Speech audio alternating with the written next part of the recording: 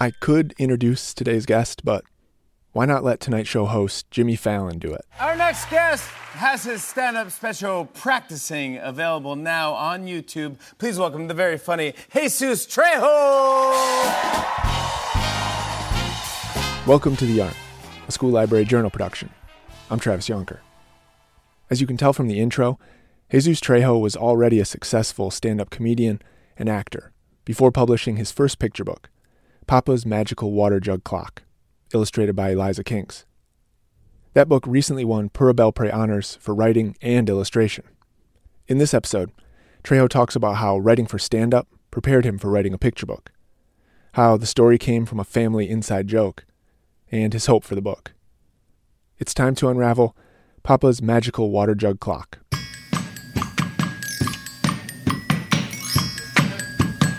My name is Jesús Trejo, stand-up comedian, book author now. The name of the book is PAPÁ'S Magical Water-Jug Clock, which is also in Spanish as El Barrilito Mágico de Papá.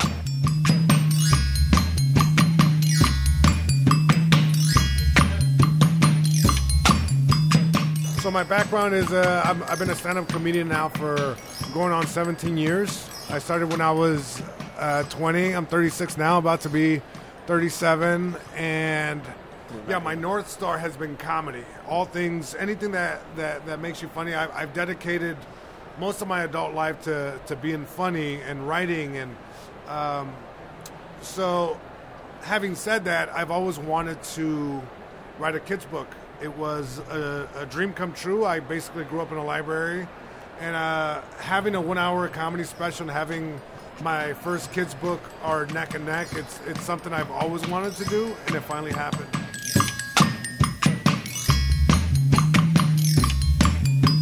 It's a story of my upbringing, and you have all the characters, mom, dad, and me. That was a whole squad right there, you know?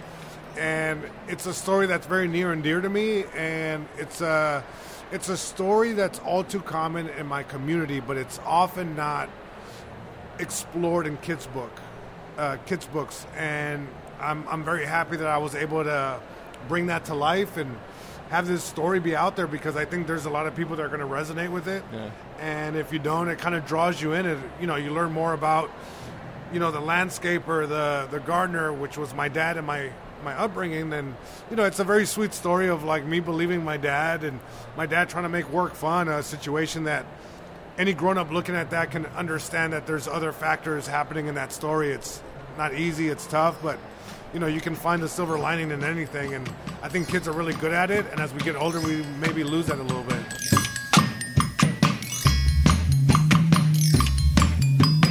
So the story was a long-running joke. It was like an inside joke that my dad said that he could tell how much, like he could tell what time it was based on how much water was inside this jug. Yeah.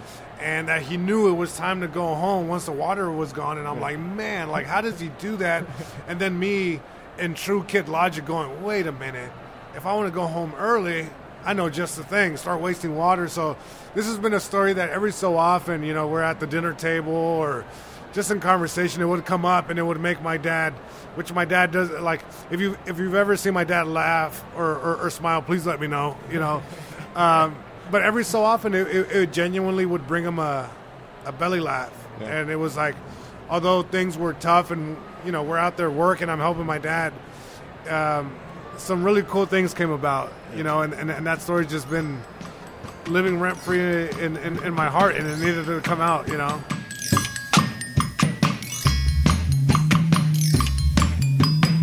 Similar to like stand-up, it's like I kind of start with the premise. It was something that was all too familiar, so it's like I was pulling from a real place, which I think in stand-up, it's like the more the joke is grounded in reality, the little easier it is to kind of like write it down and kind of see the arc of the joke or the story.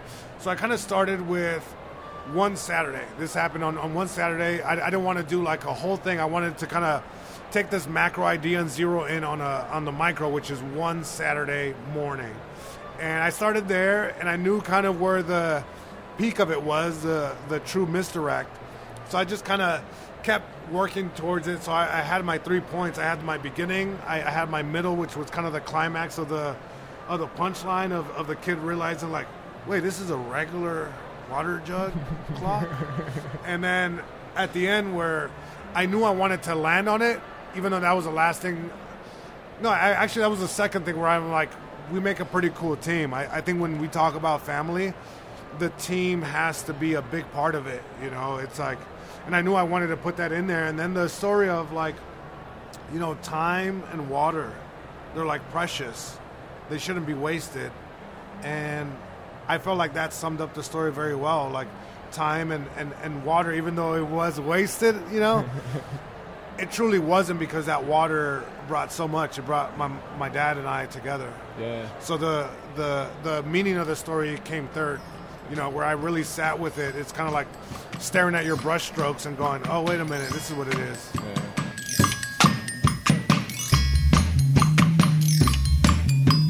I think I'm very lucky that I came in from the stand-up world, because I spent most of my waking moments thinking about words and word placement, and, you know, something that may sound like a very throwaway joke on stage is like, I probably worked on that all day for a joke that didn't work, and taking that, you know, rewrite for the next day to do it in a way that makes sense. So word placement, word choice, and that was no different for this book. I felt like I wanted to build tension, you know, and build a little bit of you know, misdirects, and, you know, leading the reader down a certain way, and hitting them with that derailment of the idea with a nice funny thing. And I was happy that I was able to put in some of my one-liners in there.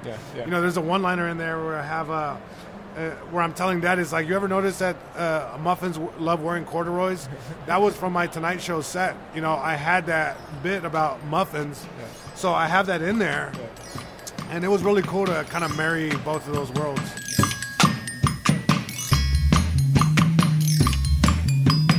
The tone that I was hoping to capture was, a little kid is saying this. You know, it's like, I wanted to come from the point of view, which, you know, I was so grateful to work with somebody like Eliza Kinks, which, big shout out to my editor, Maria Russo. I mean, my God, like, illustrator and editor, I feel like I landed on my fifth editor and illustrator on the first try. Like, I'm so grateful, and we're on the same wavelength, and she introduced me to Eliza. So to be able to write it from a kid's point of view, but have an illustrator that's so, like, amazing, and kind of see the world through the lens of a kid, I'm like, man, that was a gift for sure. Yeah.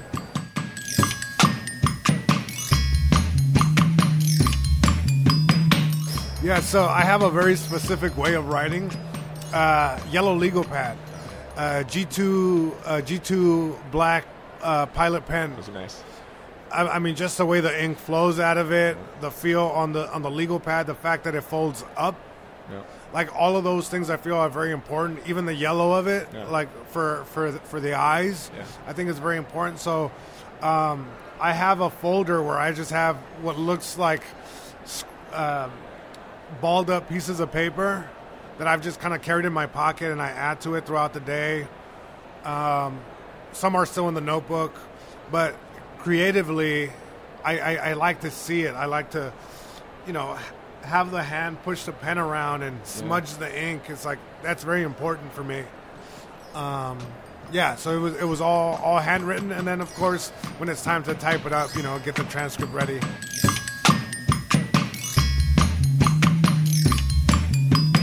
I think the trickiest thing is, you know, once I had the second draft going, it's like, you know, realizing that you're hoping to get commonality through this specificity. You know, you have this character that I didn't have to go too far to find this character. It's myself. It's my younger self, and I've always been this. I said this in a panel earlier. I realized that this story is Elmo and Mr. Noodle. Yeah.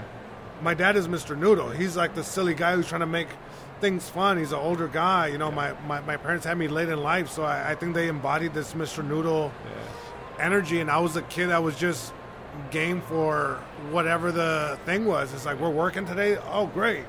Yeah. We're gonna. So, I wanted to nail down the dynamic from the kid's point of view.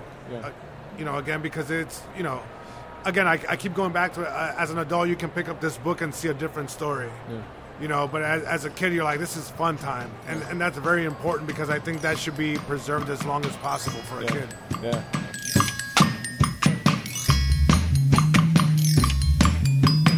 I think the new thing was working with an editor, which was a blessing.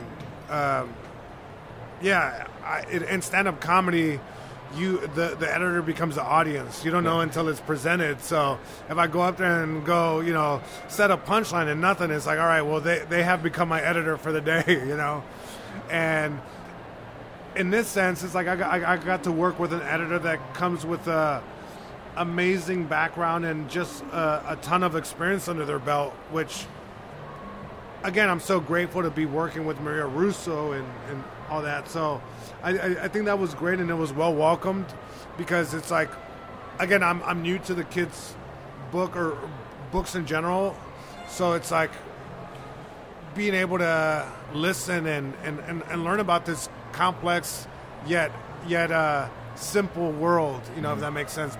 I feel like both things are true. It's very complex and it's very simple at times, but I want to approach it with respect, and I think working with an editor allowed me to do that.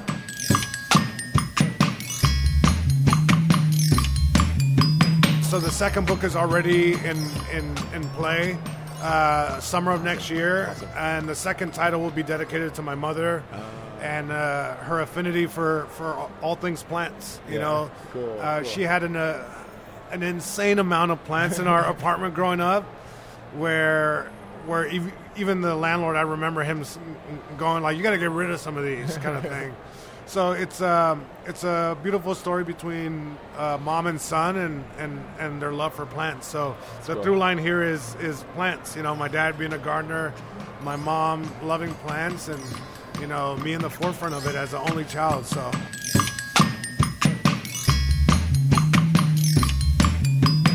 I hope that this story is well received. I hope it brings a smile to the reader and the kid, on the other end of the story, receiving it.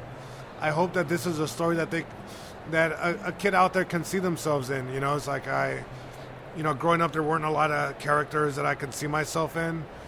Clifford the Big Red Dog was a big one for me, where it's like I'm 6'3", and I've always been the big kid. It was like class pictures, I was always in the back.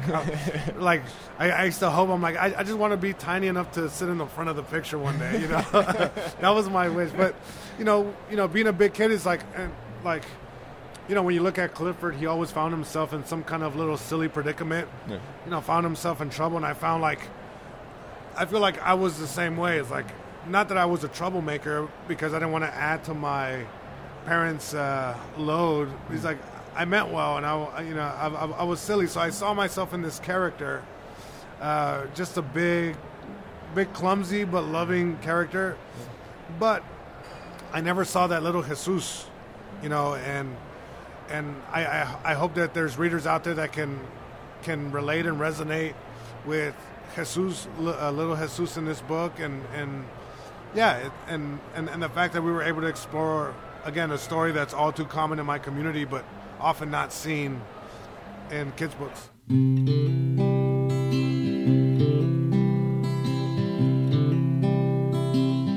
Thank you, Jesus Trejo, for the interview. Thank you to my co-host, Colby Sharp. Thank you, Philip Stead, for creating our theme music. Additional music for this episode from the Free Music Archive. Have an idea for the show? You can contact us via email at theyarnpodcast@gmail.com and visit us online at the School Library Journal website. I'm Travis Yonker. Thanks for listening.